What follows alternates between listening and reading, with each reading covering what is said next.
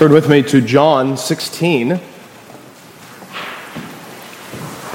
John chapter 16.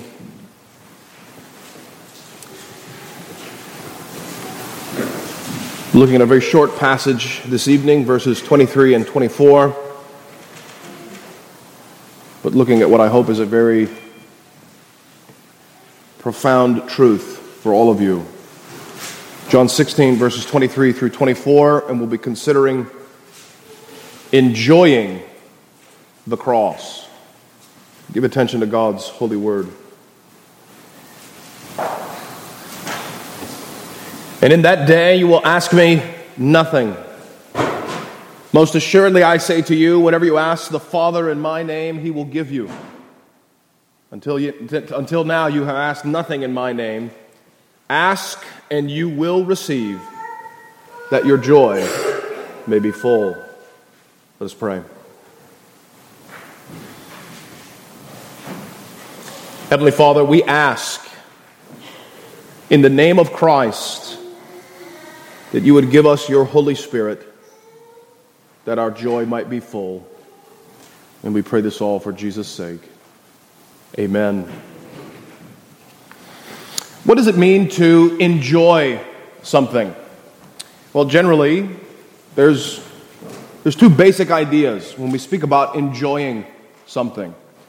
The first idea is the more common way, probably the initial way we think about enjoying something. And the basic idea with the basic thrust of the first idea is that we like or love something. You may have said once in your life, I enjoy detective stories. I enjoy football. I enjoy history.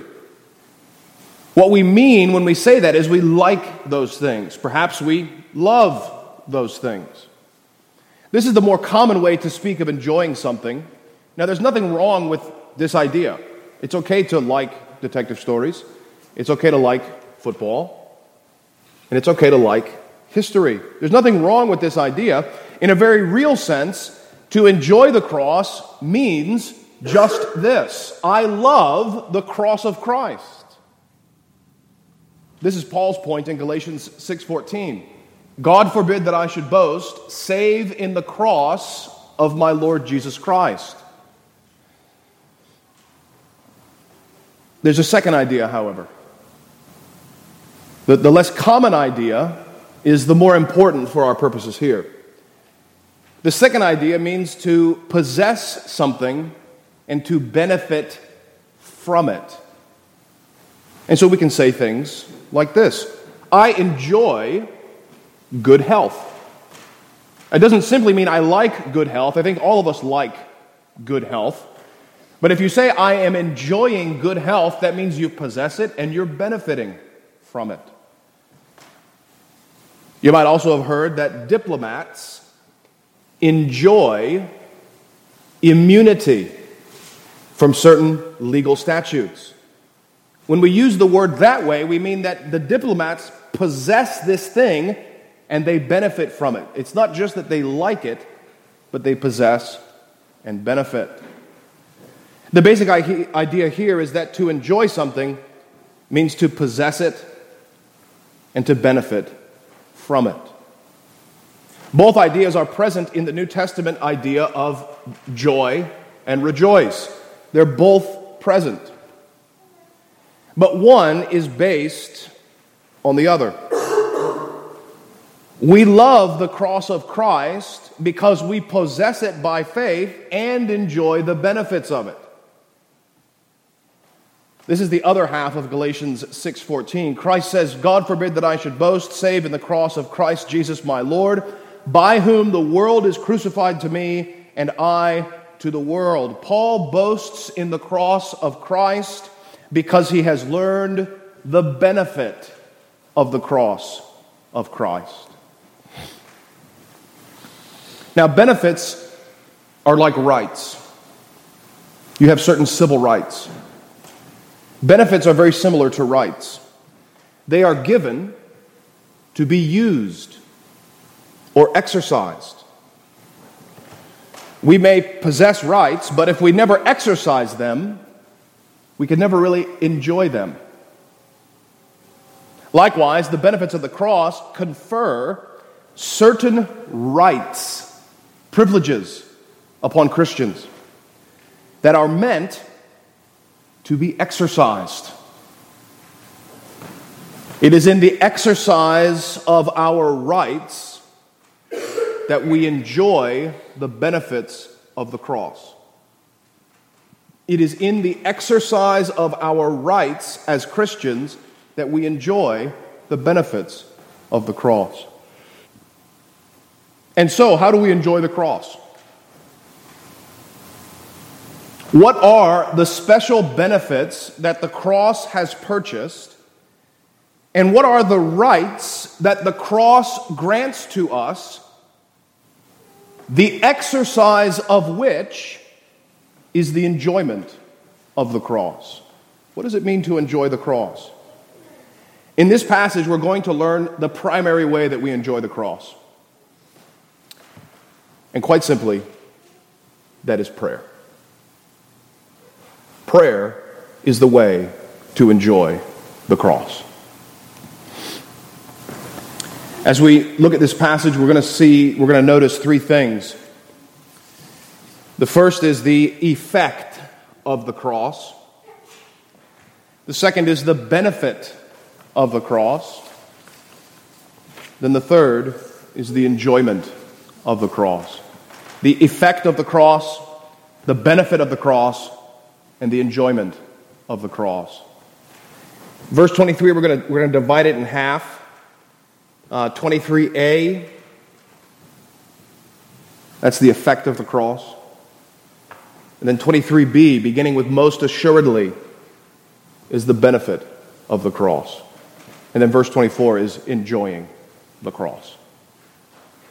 And so we begin with the effect of the cross. Notice that our Lord begins this tiny little section with, in that day, you will ask me nothing. When Christ refers to that day, generally he's referring to the completion of his work. He's referring to the completion of his work of mediation. This has two aspects. It has his humiliation and exaltation. The humiliation of Christ began with his birth and incarnation, and it went through the whole series of his life, culminating in his cross.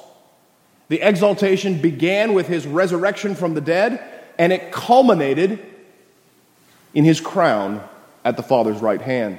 And so when Christ refers to that day, he's referring to the completion of his work of redemption. Philippians 2:8 speaks about the Lord's humiliation. It says that he was found in form of a man, he was found in the form of a servant, and being found in the form of a servant, he became obedient unto death, even the death of the cross. And then Philippians 2:9 speaks about his exaltation. Wherefore, God has highly exalted him and given him the name that is above every name. The humiliation is referred to in John 12. Turn just a few pages. John 12, verse 27.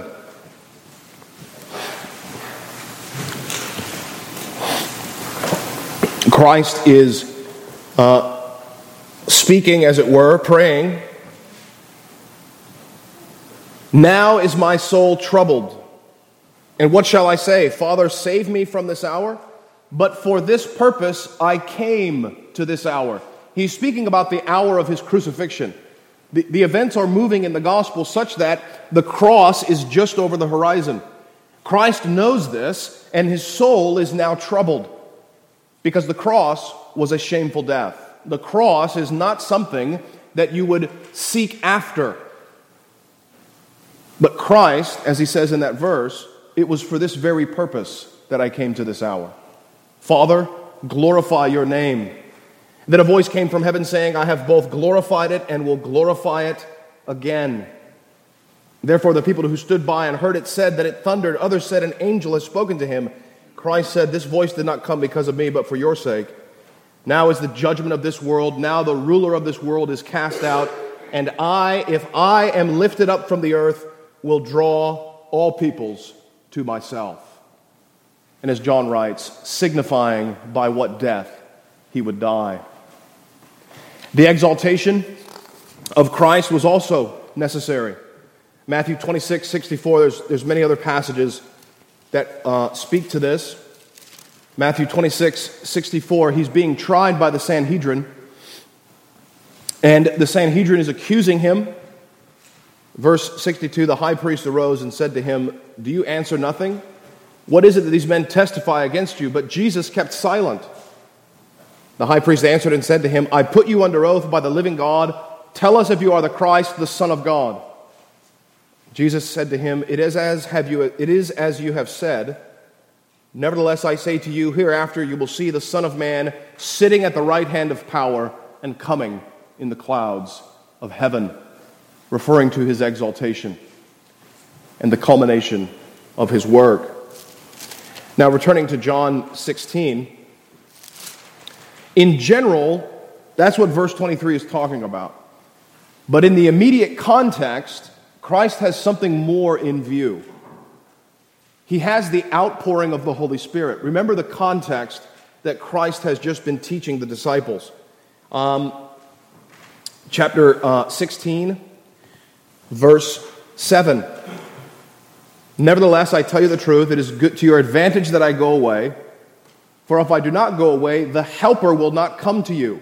But if I depart, I will send him to you." Skipping down to verse 13. "However, when he, the Spirit of truth, has come, he will guide you into all truth."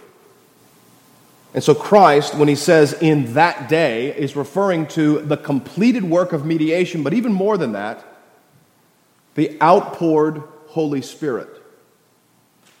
The poured out Holy Spirit is the reward of the finished work of Christ. Christ, when he took on our human nature, suffered and died to earn a reward. The reward that he earned was the right to distribute the Holy Spirit to whom he will. This is what Peter says in Acts chapter 2, verse 32. He says, "Christ whom you have crucified has been exalted, and this is the Holy Spirit that you both now see and hear." Just turn there. Acts 2:32.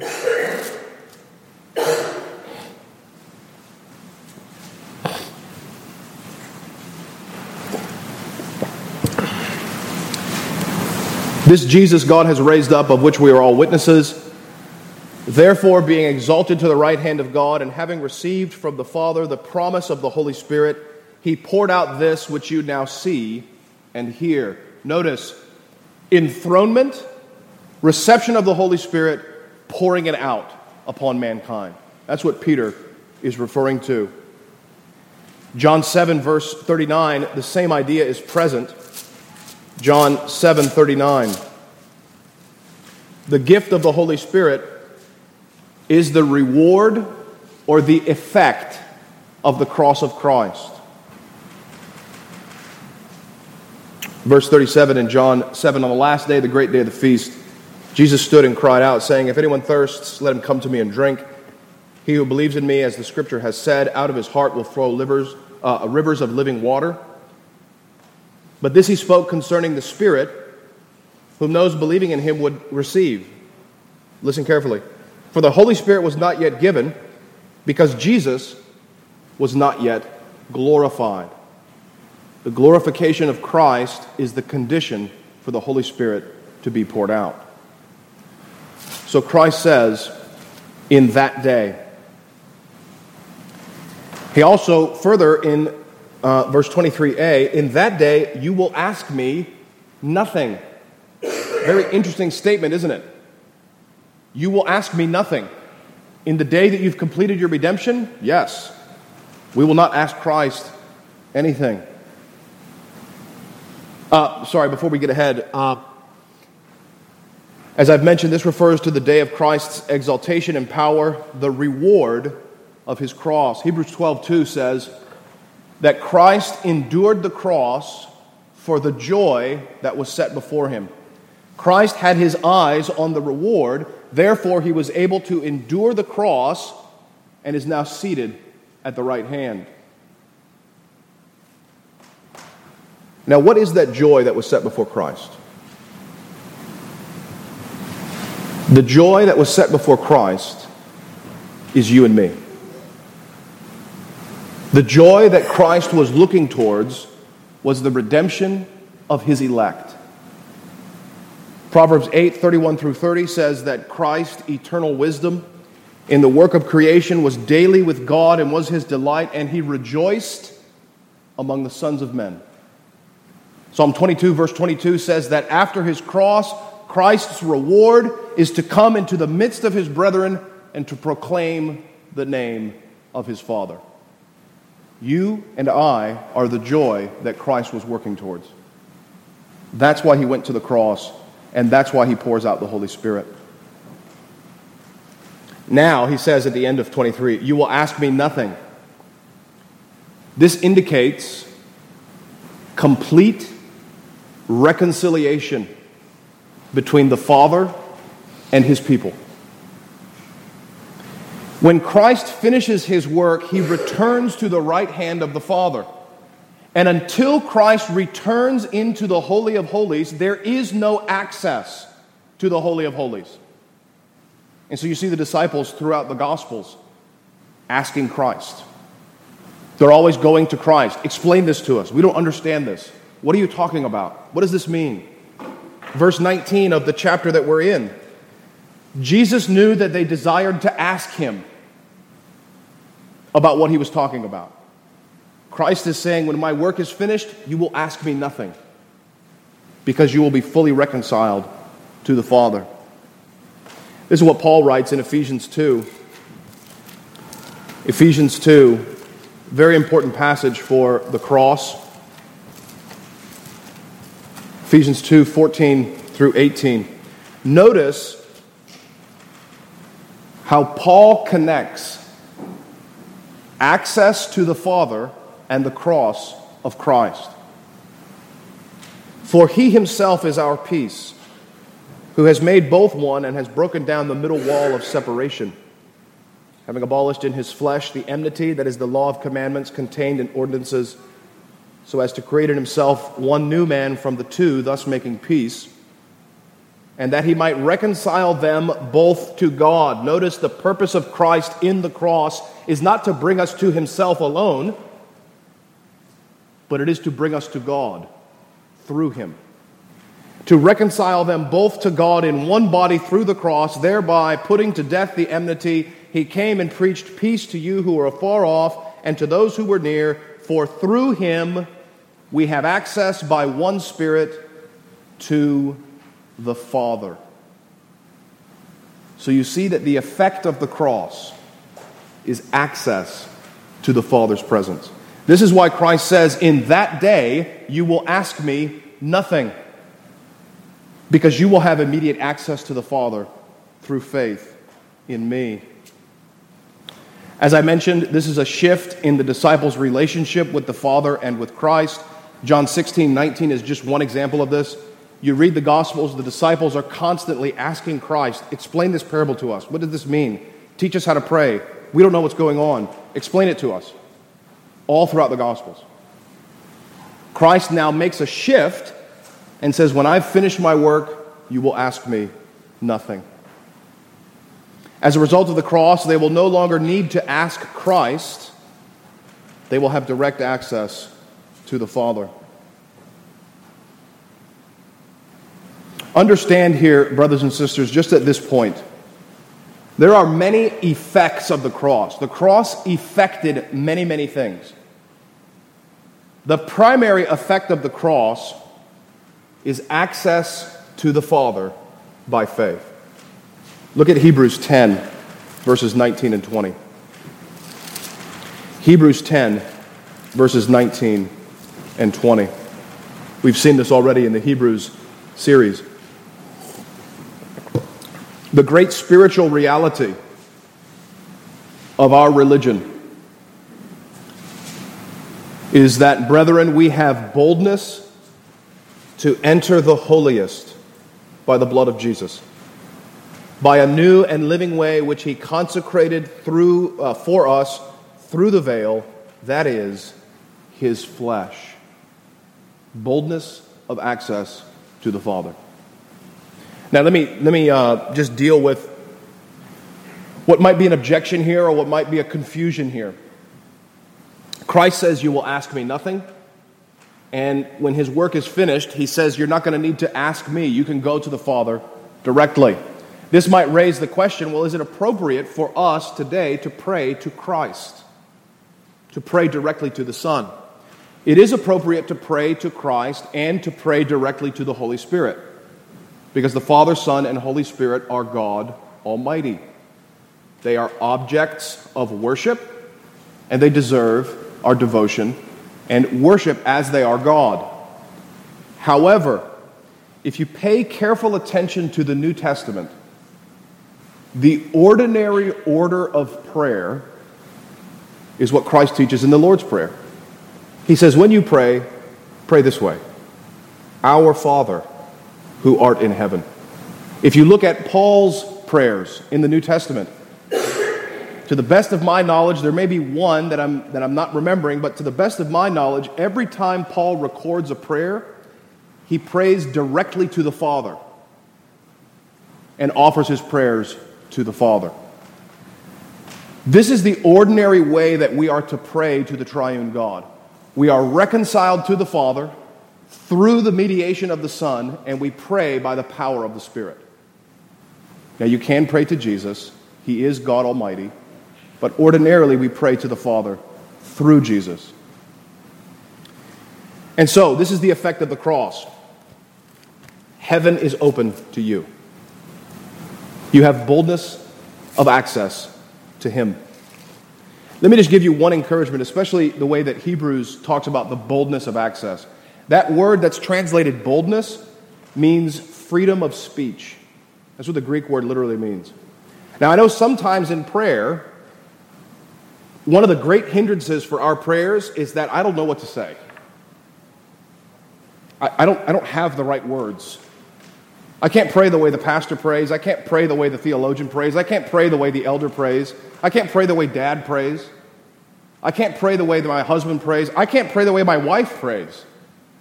And so not having the right words can often be a great hindrance to our prayers. Notice the benefit of the cross. You have freedom of speech in heaven. Nobody can limit what you say to your Father if you go with sincere and humble faith. Say whatever's on your heart. He already knows it. He's not going to be surprised by it. You have freedom of access to the Father in prayer. Well, that's the effect of the cross. Now we have the benefit of the cross, and we've gotten into that just a little bit just now. The benefit of the cross, then, is answered prayer. Look at what he says in the second half of verse 23. In that day you will ask me nothing. Most assuredly, I say to you, whatever you ask the Father in my name, He will give you. Whatever you ask Him in my name, He will give it to you. The first thing we need to notice is that this benefit is beyond our comprehension. It's greater than anything we could deserve or imagine. That the God of all the universe, who brought creation into existence by simply saying, "Let there be," answers your prayers. He hears you and receives your prayers. This is beyond our comprehension. That's why Christ says in the King James, this is another place where I think the King James is better, "Verily, verily, most assuredly, amen and amen." When Christ says that, He's about to teach us something that is astounding, that is unbelievable on its own. So Christ says amen and amen. This benefit is beyond our comprehension. There's a great example of this benefit in the story of Hezekiah. Don't turn there, but it's in Isaiah 38 and 39. You remember the story. Hezekiah is there in Jerusalem. The Assyrians come. The Rabshakeh, the general of the Assyrian army.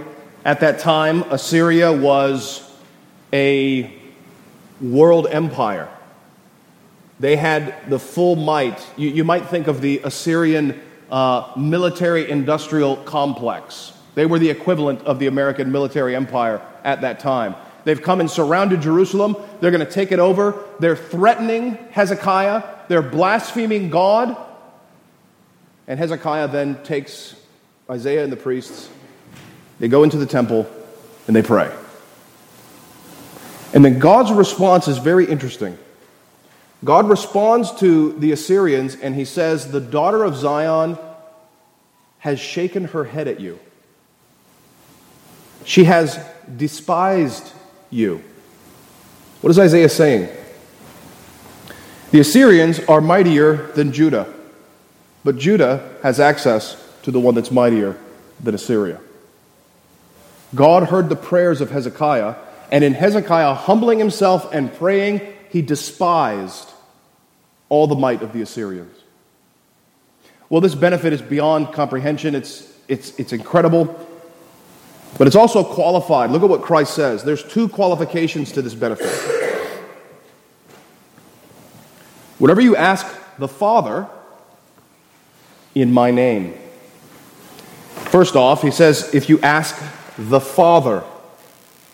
This is very similar to the Lord's Prayer, our Father, who art in heaven. This means praying unto God, and in Calvin's language, as a propitiated Father. What does that mean, a propitiated Father? A Father who's not angry. A Father who will welcome you with open arms. A Father who is for you, who loves you, who wants to bless you, who is on your side. That's the Father that we approach. And so Christ says, when you pray to the Father, this is a very important aspect to our prayers. Sometimes we can make a mistake and pray unto God as if He is not our Father. We make this mistake when we pray thinking that our prayers is what forgives us of our sins. We pray thinking that our prayers need to be meritorious. But that's not the kind of prayer that Christ is speaking about. Christ is speaking after my finished work. When all of your sins have been atoned for, when your conscience has been cleansed by my blood, when full freedom of speech is given to you into the heavenly realms, pray to your Father. He loves you.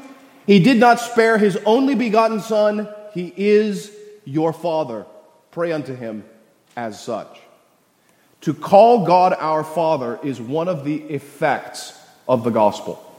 It's a sign of true saving faith, to look upon God as our Father. Romans 8, 31 and 32, I just quoted it. James 1:5 is another passage like this. James says, if any of you lacks wisdom, let him ask of God, who gives freely, with no rebukes. If you lack something, God will give it without chastising you, without upbraiding you. You know, many of us have had earthly fathers. In some ways, my father was like this. Perhaps your father was like this. You're doing something, and you screw up, and you go to Dad, and he just thunks you on the head and says, why did you do that? What's the matter with you? God doesn't do that. You mess up, He goes to you, or you go to Him, and He says, sure, here you go. Be blessed. You pray to the Father, but the second qualification is in my name. Notice what He says. Ask the Father in my name. This means to pray in a way that is agreeable to the will of Christ. Agreeable to the will and the purposes of Christ. It also means for Christ's sake and in reliance on the merits and the virtues and the wisdom and the power and the grace of Christ. To pray in the name of Christ means that we come to the Father not trusting in ourselves. It also means we come not seeking ourselves. We come trusting in Christ and seeking Christ. Because if you've been touched by the gospel of Christ, you've learned Christ is your life. You are not your own life. Whatever Christ chooses to give you is exactly what you need. And so to pray in the name of Christ means these things. Well, what is the will of Christ for your salvation? These are certain prayers that you can pray that God will always answer. Number one, growth in grace. God will always give you more grace for the sake of Christ so that you will grow in the knowledge of Christ. He will always answer that prayer. Mortification and quickening. What do I mean by that? Paul says in Romans chapter 8, if we by the Spirit put to death the deeds of the body. Mortification means putting to death our carnal desires. Quickening means walking in the newness and the power of the resurrection in obedience. God will always answer that prayer. Because that's one of the chief purposes for why Christ came. Now there's more that we could cite that fall into this category, but I think those are the primary ones that we need to focus on. So what would this look like? So the reason we want to focus on these things is because those are the things that Christ has promised.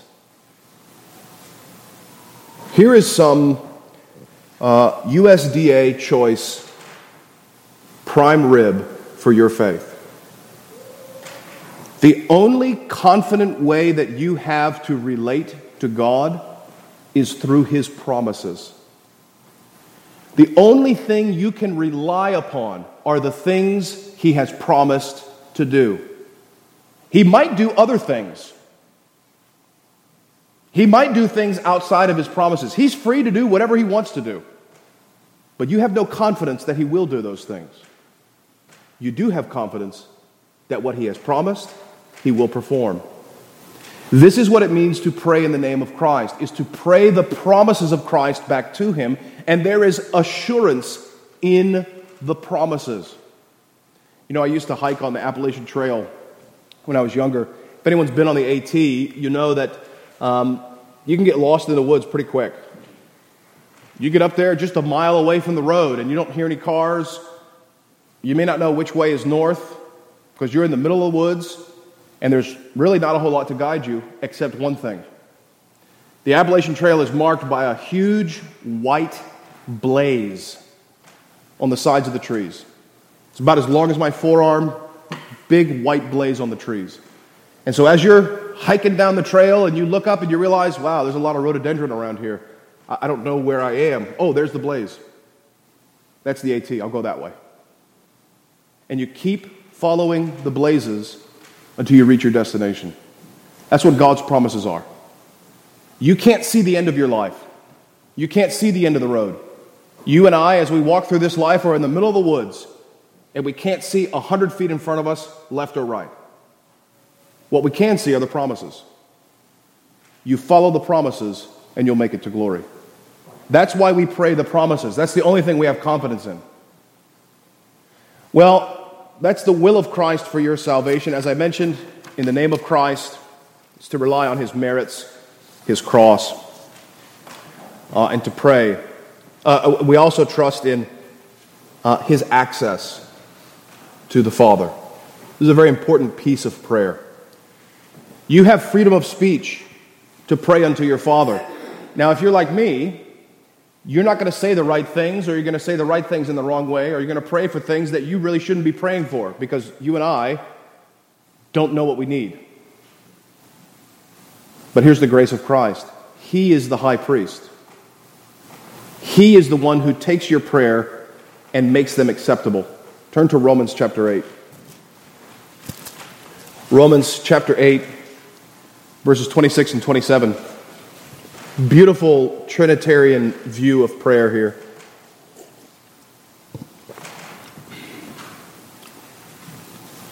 Paul says, likewise, the Spirit also helps in our weaknesses. For we do not know what we should pray for as we ought. Brothers and sisters, I hope that you've learned in your life, one of our greatest weaknesses is that we just don't know how to pray. let alone resist temptation. I don't even know how to pray against temptation. That's what Paul's saying. But the Spirit helps. We don't even know what to pray for, but the Spirit himself makes intercession for us with groanings which cannot be uttered. Now he who searches the hearts knows what the mind of the Spirit is. That's Jesus.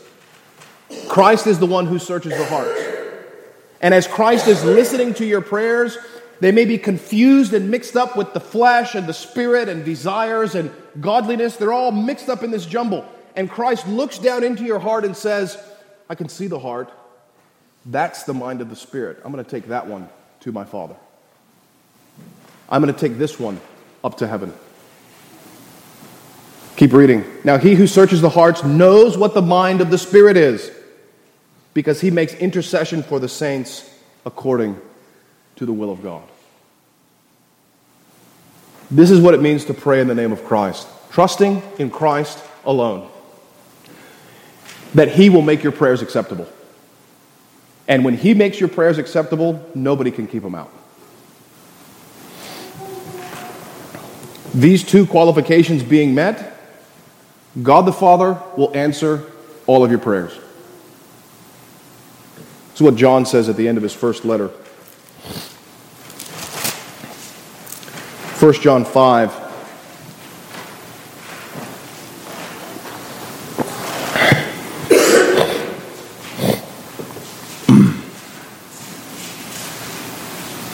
First John 5, 14 and 15, John writes, remember what John's purpose is. John is writing this letter so that the people would not sin by departing from God. He wants to keep them believing in Christ. And one of the things he uses is answered prayer. This is the confidence that we have in him.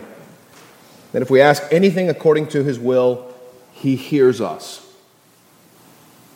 And if we know that he hears us, whatever we ask, we know that we have the petitions that we have asked of him. Now, what's one way this might look? Well, here's one way this might look. Sickness is a fact of life. You're going to get sick. You have been sick. You will be sick. Some of your sicknesses may be minor, maybe a minor cold. Some of your sicknesses may be almost unto death. Some of your sicknesses, there's going to be at least one sickness that will take you to the grave at the end of your life. How should we pray in those circumstances? Well, this is where the promises help guide your prayers. God has not promised to heal you immediately from your sicknesses. He has promised to strengthen you so that you don't despair in the midst of a sickness. He has promised to grow your faith. He has promised to grow you in grace. He has promised to give you faith to endure whatever is going on while you are sick. And so when we're sick, one of the ways we can use this doctrine is to pray, Lord, if it is your will, heal me of this, but if not, give me the grace to endure. Help me to bear up in this sickness like a Christian. And if you would like to heal me, I would thank you for that, but if not, help me to maintain godliness and piety in the midst of it. God will answer those prayers. Now, here's one other thing, though, especially when it comes to sickness. God has not promised to heal you today of all of your sicknesses. He has promised to heal you of your sicknesses on Resurrection Day. And so you can pray, Lord, deliver me from this sickness. He will answer that prayer because he's promised to answer that prayer. We know for certain at the resurrection. And if he's feeling gracious, he might answer it now. But even if he doesn't, he will deliver you from all your sicknesses at the resurrection. This is how you use these kind of things. Sometimes we get lost in the sauce. And we pray, Lord, deliver us from this illness. It's okay to pray for that, but just recognize you don't have any promises for that. You do have promises for godliness, virtue, and uprightness in the midst of suffering. Well, Christ tells us the effect of the cross. He tells us the benefit of the cross. In that day you will ask me nothing, but whatever you ask the Father in my name, he will give it to you. And then in verse 14, he shows us enjoying the cross. Verse 24, sorry. Until now you have asked nothing in my name. Ask and you will receive, that your joy may be full. Christ connects the exercise of this right, prayer to the Father in his name, the exercise of this right as a benefit purchased by the cross for our joy. See what he says? Ask and you shall receive, that your joy might be full.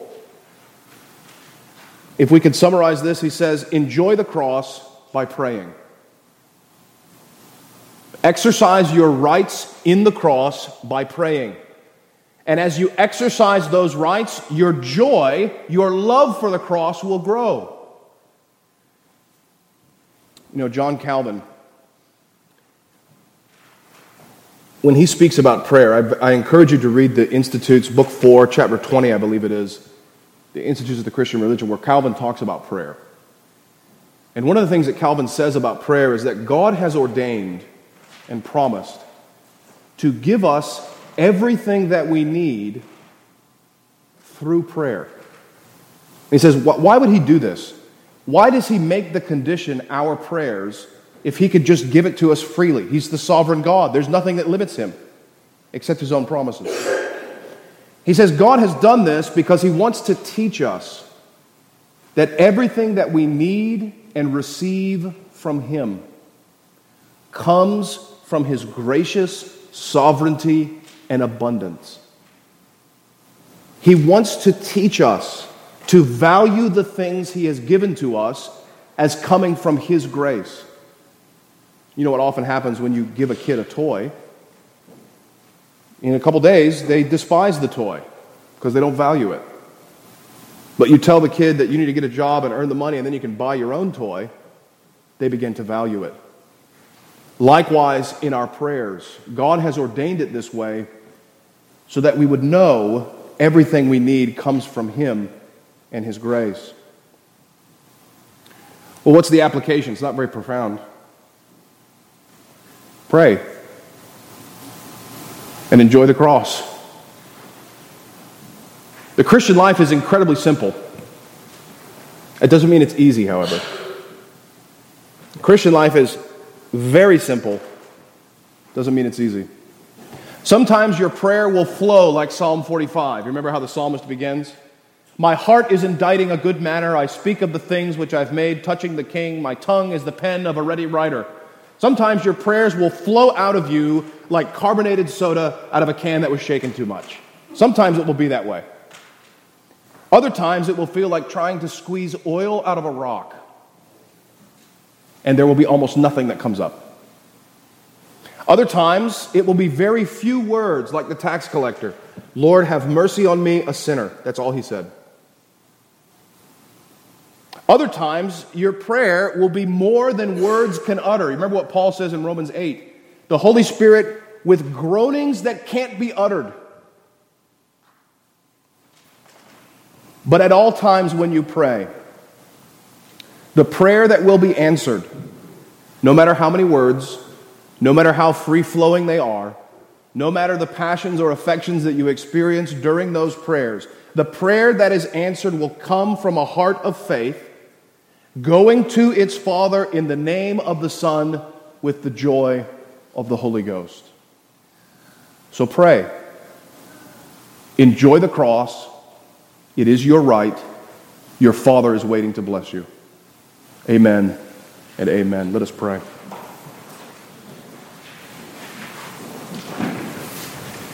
Heavenly Father, we thank you for the promises. We thank you for the cross of Christ, in whom all your promises are yes and amen. Please teach us to pray. Please strengthen our faith. Show us more of the glories and the beauties of Christ. that our joy might be full, and that as we prepare in this life, walking through the thick woods of the world, may we meet you face to face and understand that it was all worth it. We pray this all for Jesus' sake. Amen.